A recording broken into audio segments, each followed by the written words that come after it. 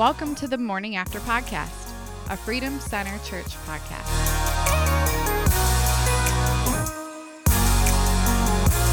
All right, well, welcome back to another episode of the Morning After Podcast. Pastor Josh here with you with Pastor Jim this morning. Good morning, people out there in cyber world. Yes. So, That's smooth. As a lot of you guys know, I just recently have had a kid, and she's doing great. Yeah. But we did not record last week because my other kid was actually really sick with the stomach flu. So that's why we had a couple of weeks there where we weren't, I think just 1 week where we didn't record. I think I said a couple weeks ago, like, yeah, we're going to be back to every week when that was the intention. And then I'm just kind of learning that the more children that you have, they don't really care what your plans are with life. They're just going to kind of do their thing, and then you got to adapt. It's a good thing they're perfect, or they'd be hard to be around. Yeah. So said the grandpa. Hollis is doing better now. He was sick for about 6 days. It was kind of scary for a little bit there. Yeah, not just sick, but sick. Yeah. So, but he's doing good this morning. He woke me up at like 5:30 this morning with a bagel in his hand, and then just sat on my lap and ate a bagel for 5 minutes, and then went Now, off are and you did in his own bed still thing. sleeping? Or are you sitting in a chair when this happens? No, I was still in bed. Yeah, Yeah. he just kind He of just comes comes and over sits on and you. sits on me and eats a bagel, and then went and built some trains after that. Yeah. That's adorable. So, all right, well, let's get right into it. Yeah. Kingdom Culture, Part 5 yesterday, but we also didn't get to talk the last couple of weeks. So, just kind of curious your thoughts on the series so far. I think someone had said recently, Dina, my wife, said this to me recently. She said, when you preach the word, teach the word, read the word, hear the word, it's a seed, and it gets buried in the ground, and you don't see it anymore. It's been sown. It's under dirt. You don't see it anymore until something happens. So I think the seeds were sown well. I think the dirt was well prepared for it. I can anticipate something coming out of this. Right. I hate to say it, though. It really, I think I did everything that I knew how to do. I think God blessed the effort. I think the seeds were sown well. But it really is now up to the dirt. You know what I mean? The condition of our soil. If we're thinking about it, enacting this, putting our faith in this, or if we're just going about our usual, mistakes that we make. It's like I can preach on budgeting, but if you don't budget, I can preach on scheduling, but if you don't schedule, I can preach on priorities, but if you don't set priorities, if you hear the word but you walk away and you don't do it, then it really is kind of better almost if you didn't hear the word. So I think that's going very well. Yeah. I think for some people, I'm hearing great feedback. Like I did it. Hey, I quit this third job to put more priority into this. Hey, I'm sleeping now. I've ordered my life. And then there's the other 1,000 people that haven't said anything. So I don't really know what's happening. I guess we'll find out in time. Right. Well, hopefully those 1,000 people already are living really good kingdom culture lifestyles. And There you this go. is all stuff that I already know. You're just reaffirming. Yeah, the I haven't way heard that a lot of live. that. I've heard people say I already know this, but I'm not living it. And it was a good reminder. Right.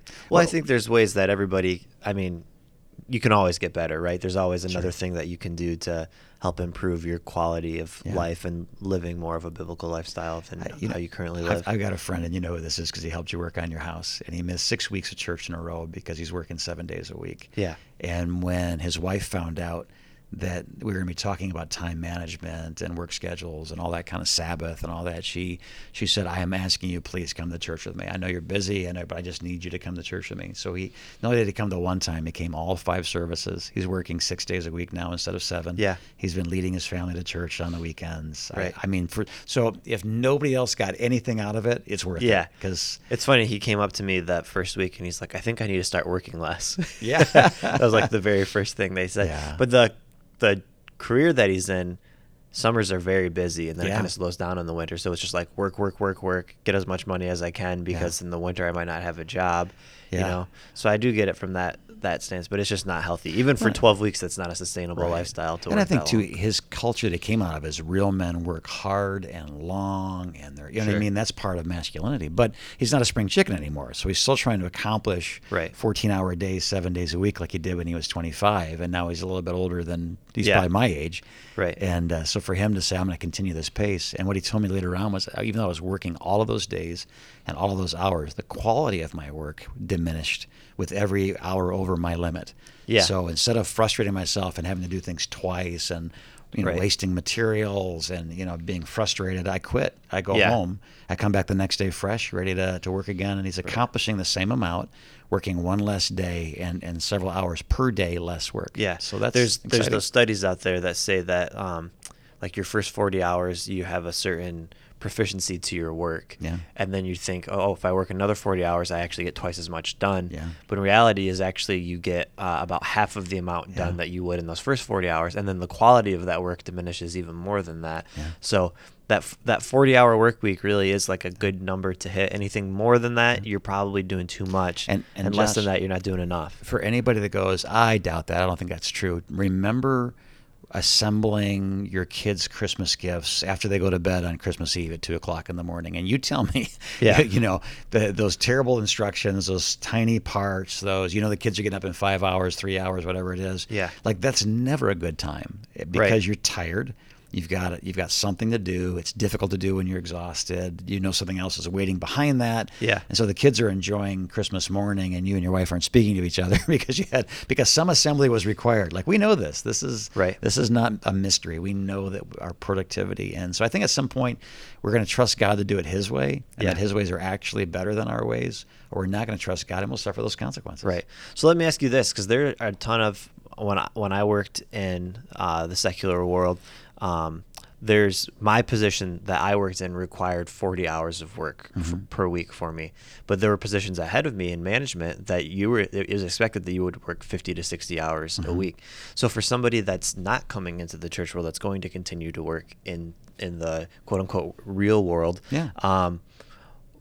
do you just encourage them to not take those jobs where, hey, that amount of workload is required of you? Like, should you not take promotions just with the idea that I'm going to be healthier by only doing the 40-hour work? Yeah. I'd say this. If you love what you're doing, you can work 60 hours a week at it and be balanced. Yeah. I mean, I've got 11 hours a day, 6 days a week dedicated, to work. Whether I work all those or I don't work all those, I know that I can. I know that I know sometimes I take an afternoon off because I have ministry in the evening and I have to be ready for that. I don't want my most important hour of production in the day to be my 14th hour. That's a bad way to produce what's important, Yeah. So I don't think 60 hours, 50 hours is at all an extraordinary amount of work. But if you hate what you do, or it's so physically demanding, or it's so emotionally demanding, or so mentally demanding, I think companies want 50, 60 hours of work. And if the job they're asking you to do, you're not good at. If they wanted me to be, to work in the ICU for babies unit, you know what I mean? I was like, no, I'll work in the ER and people can bleed and puke on me all day. It doesn't bother me. But a crying baby, I don't know what to do with it. It panics me. So 11 hours in the ER would be, I'd leave there exhausted but fulfilled. 11 hours in the NICU, and I after 2 hours I'd resign and go sell shoes. You know what I mean? So I think we get promoted to our level of incompetence. So we get promoted until we can't do what we've been promoted to do. So knowing yourself, knowing what you want to do, it's flattering to be asked to lead. It's flattering to be asked to be in management, but you got to know what you want to do. So the fabulous kindergarten teacher is now going to be promoted to be the principal. That person has to know that teaching 5-year-olds is very different than leading 50-year-olds. Yeah, it's a completely different task. But we'll promote somebody because they're so well liked, they're so proficient in their area, to an area where they won't be well liked just because it's leadership and because they're not going to be proficient at it. We set them up to fail. So.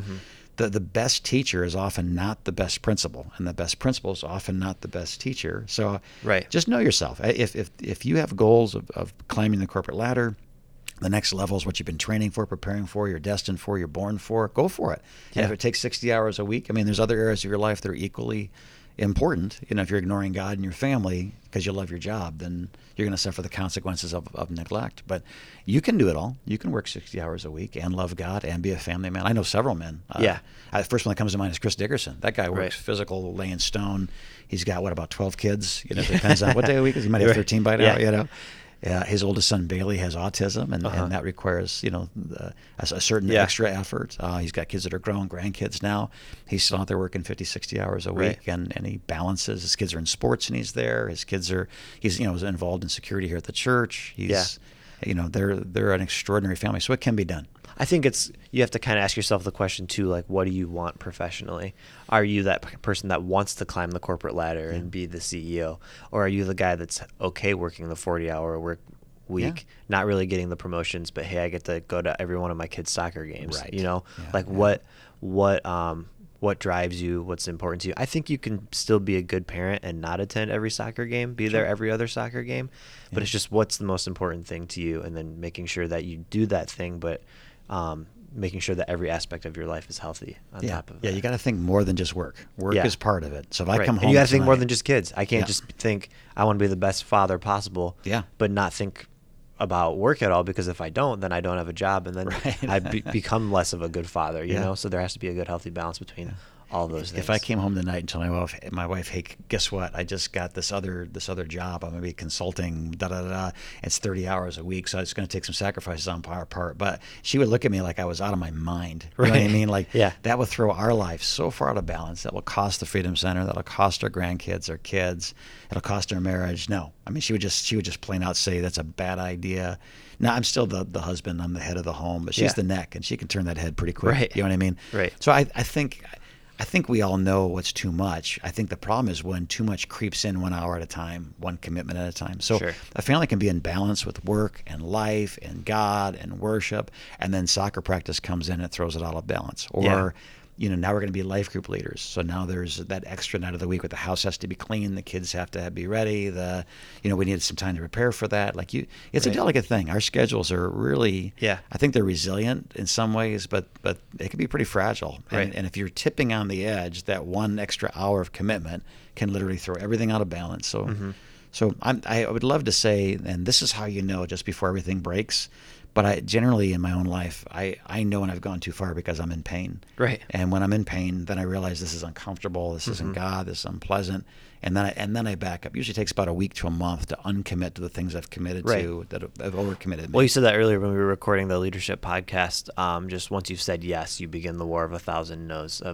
This is what we've decided is important to us. Yeah. And so now we have to say no to all of these things. Man, that's because hard. if we don't, then we're going to throw our life way out of whack, which is going to throw our family's life way out of whack, and then it's going to be even harder to get it back onto like a consistent, good schedule again. And I think too, if you got these dreams in your heart, like, man, I didn't get to take that promotion, don't resent your family for it. Know that your family's going to change. There will be a day when your kids are grown. Right. And, mom's not overwhelmed with job and kids, or just, not just, but, being a stay-at-home mom. It's a demanding job. Yeah. But someday there's all this extra time, and you can go back to school. There's seasons is what I'm saying. So now I'm 54 years old. I was just telling Lauren that the other day because we don't work Fridays. So it's going to be weird that a couple years from now, like our kids will be in school. Yeah. We'll both have Friday off. And we can just kind of like do whatever we want to for 5 or 6 hours. Like that's going to be, we can go to the movies, or take a nap. Right. Yeah. It's just going to be the weirdest. Or have a third child thing. and we can talk about it 5 years later. Right. Yeah. That's where I see Pastor Carl and Faye having their fourth kid. They've got a 12-year-old. You guys were almost home free. Yeah, right. Like Cora's just about to start school. Like you were so close. And now you're getting right back into it again. Start the clock. So I told him and I are going to be empty nesters at the same time. But so that's so cold. Right. That's so cruel. But you have a 12-year-old and I have a 1-year-old. Yeah. Yeah. So that's what happens. Spin the wheel, kiss a girl, take your chances. You know? Yeah. Exactly. I don't remember what we're talking about now. Yeah, because we talked about sex and 3 out of whack.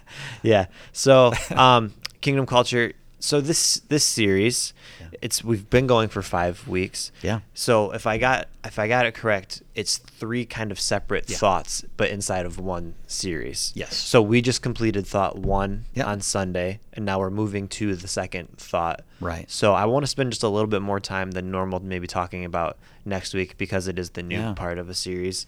And I don't know what it is, what we're going to be talking about. So the 3 major thoughts, the 3 basic foundational areas that propel us or prevent us from being great is how we handle time, how we handle resource, and how we handle the gift of what God has given us in our talents, our abilities, those sorts of things. Yeah.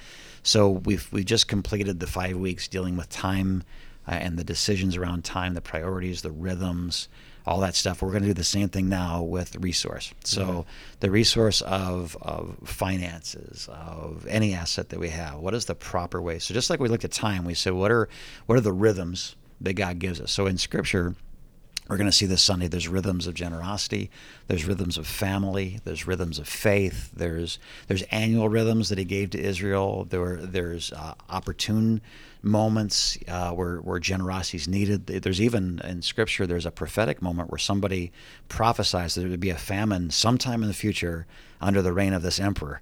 I mean, it's so vague. And then they Right. go about raising money so that when the famine comes, they can feed God's people in Israel, in Jerusalem. So, I mean, there's so much. I mean, I can't imagine a day walking up and saying, "Hey guys, I think there's a recession coming next year, and so we're going to take a large offering from all the congregations so that when the time comes, those who don't have money will have money." I mean, it would take a lot of trust in leadership. Yeah. Trust me, just give me all your money, and when Right. you need it, I'll give it back to you. Like, it almost sounds like a con, right? But that all of these things are part of the biblical rhythms. But it all comes back to a couple key things, and that is God first.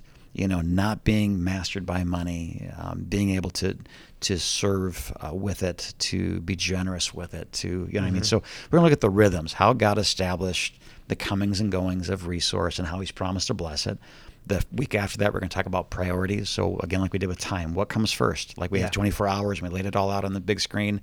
Right. We'll take the same thing budget-wise and talk about what comes first. Do you, like Dave Ramsey says, do you honor God, then give to yourself in savings, and then pay your bills? Well, what happens if there's not enough money to Right. give to God and honor Him, and then enough money to? Yeah. And it comes back to priorities, which are going to be hard. I'll warn people in advance when we talk about Right. priorities with time. If you thought that was hard, this is completely different. This is you're sowing for something you can't see. You're burying it in the ground, and it's a different challenge for our faith. But I think not being owned by what we own is a real challenge. And so we're going to look at things like the rich young ruler who says, "Let me follow you, Jesus." Jesus goes, "Okay, that's great. I love you.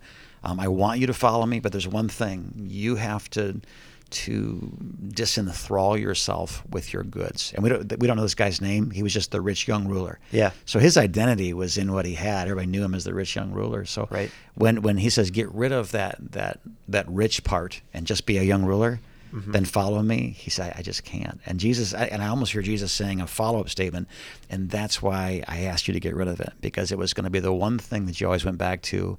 And faith sometimes has pivotal moments where you're in the middle of a storm in the middle of a lake, you drown or you don't, based on what you're about to do. And God puts us in those situations. So for him to have a way to go back, he would have gone back. For Elijah, and have not to killed all of his oxen and eaten them and burned all the plowing equipment, it was very easy to go back. You notice the disciples, when Jesus is crucified and resurrected from the dead, they don't know what to do, so they go back to their nets, their boats, their fathers, their fishermen. They go all exactly where they were when Jesus found them. He didn't call them to do that. He called them to go to Jerusalem and tarry and wait for power. He literally has to come in resurrected form and remind them of what they're supposed to be doing.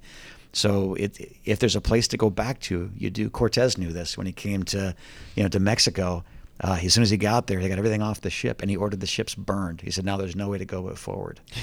Right? Right. Like, man, come on, because it would have been too easy to quit if there was a way to get out. They'd have taken it. So I'm not saying we have to give everything away and sell everything. I'm just saying this: that sometimes what's between us and God's will is the stuff we trust more. Yeah. And God will always challenge the stuff we trust more. So this is going to be, I think, a more challenging series. We just received our Kingdom Builders offering. Yeah. So it's not going to be attached to large offerings. It's going to be biblical teaching, a biblical narrative of the rhythms and the priorities and then the practical, the budgets and things. So I think it'll be a redemptive series, 4 weeks that I think will really affect. And I'm teaching financial peace, actually starting next Sunday, Wednesday, October 2nd. Right. So it's not too late, too, if you haven't Wednesday. signed up for it.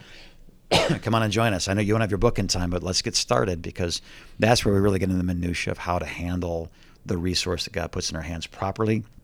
There's no reason why a 20-year-old can't retire a multimillionaire by doing some very simple things and doing them consistently throughout the course of their life. Right. There's no reason why our great-grandkids can't go to college and have it completely paid for by doing some simple, relatively inexpensive things, but doing them consistently over time. It's crazy, kind of, as one generation can make financial sacrifices that will literally change the course of generations to come. Yeah. Because one generation made huge sacrifices, made smart investments, and then they set their kids up for success, who set their kids up for success. Right. Just by making simple choices today. Yeah. You don't really think about it that way. Yeah. So I think people say goals. I have the goal of retiring. I think that's a bad word. I think commitment. I have a commitment to living in such a way that someday I'll be financially independent from work. Right. I can choose to work, and I should choose to work until I can't work anymore, because we're here to produce something, not just play golf, but being able to play golf while you work and you're 80 years old, that's a good thing too. You know? Yeah. Awesome. Cool. Well, like Pastor's been talking about, it's going to be an awesome Sunday to be at Freedom Center Church. Are we still calling it Kingdom Culture then? Is that the Kingdom Culture is going to be part 6. All right. But we cool. are shifting gears into the new thought of stewardship. Awesome. So continuing kingdom culture, we've been talking about time the last 5 weeks. We're going to start talking about finances, and just really looking forward to it. It's going to be an awesome Sunday. Would love to see you at 9 and 11:30. Until next week, have a great week, and we will talk to you again soon.